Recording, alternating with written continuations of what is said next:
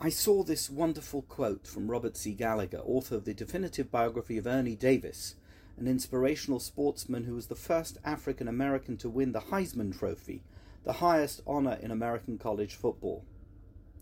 According to Gallagher, change is inevitable, except from a vending machine.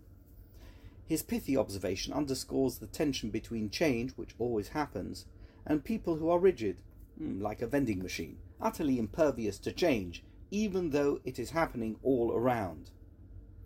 This phenomenon is perceived as a generational issue, as George Orwell noted in his 1945 review of Herbert Reed's essays.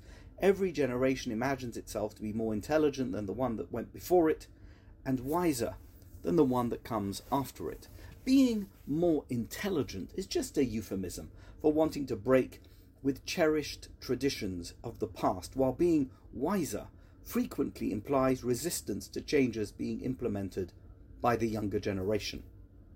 Countless psychological and sociological studies suggest that younger individuals are more receptive to change than older people.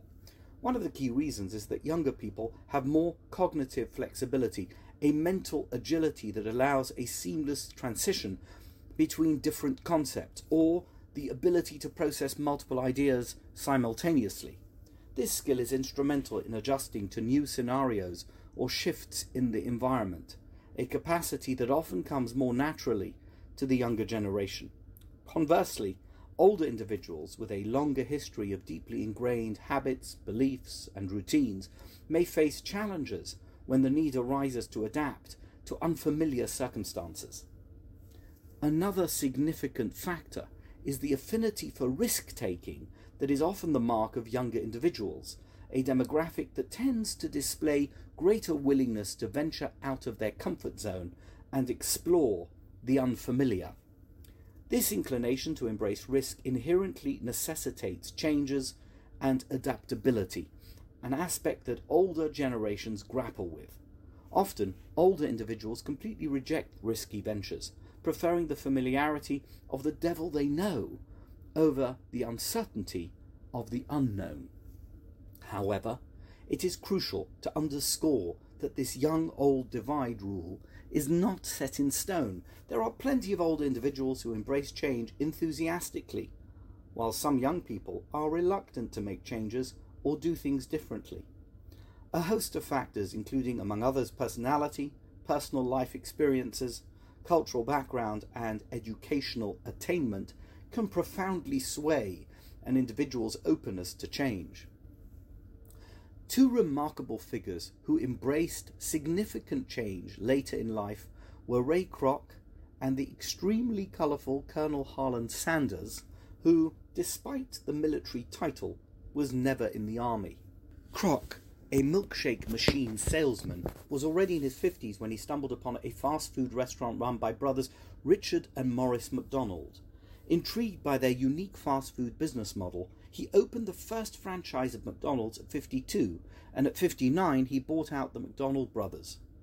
This momentous change propelled McDonald's to revolutionize what became known as the fast food industry, and turned Kroc into one of the most successful entrepreneurs of all time. Meanwhile, Colonel Sanders, the dynamic founder of Kentucky Fried Chicken, also known as KFC, didn't franchise his company until he was 62. A vibrant personality, he capitalized on his honorary colonel title, bestowed on him by the state of Kentucky, to help market his unique recipe for fried chicken. His creation captured the world's attention, turning KFC into a global brand and marking one of the greatest business stories of all time. Both Kroc and Sanders are testament to the fact that age is no barrier to embracing change later in life and reaping its rewards. Rabbi Yisachar Frand observes that Parshas Nasso contains a fascinating allusion to this concept, subtly embedded within the verses addressing the laws of Nazirites. The Nazirite vow encompasses three primary commitments: abstinence from wine and grape products, refraining from cutting one's hair, and avoiding any contact with a corpse. The last restriction parallels a similar prohibition placed on a Kohen Gadol, a high priest, who is forbidden from defiling himself through contact with the deceased. While regular priests are also prohibited from such contact, they are permitted to attend the funerals of immediate family members. In contrast, the Kohen Gadol faces an additional restriction. He is not allowed to defile himself even in the event of the passing of a close relative.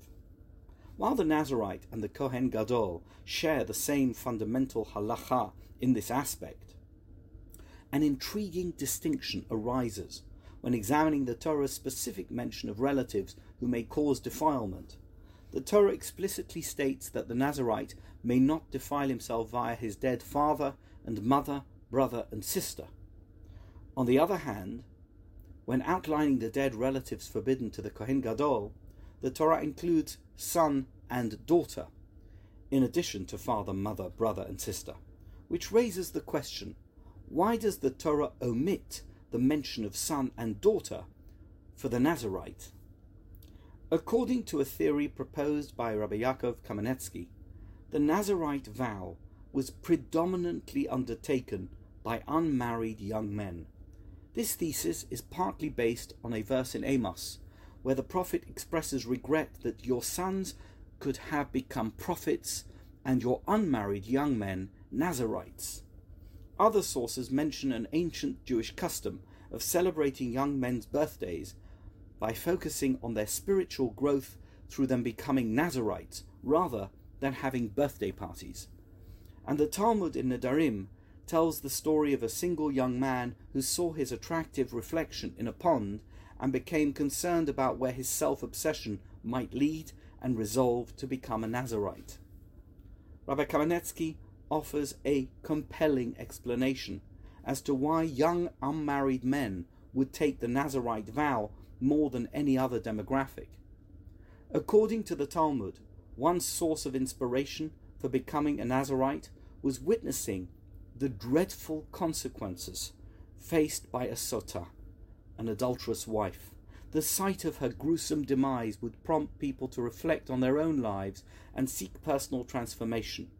From this insight, Rabbi Kamenetsky concludes that the essence of the Nazirite vow revolves around the concept of change and self-improvement.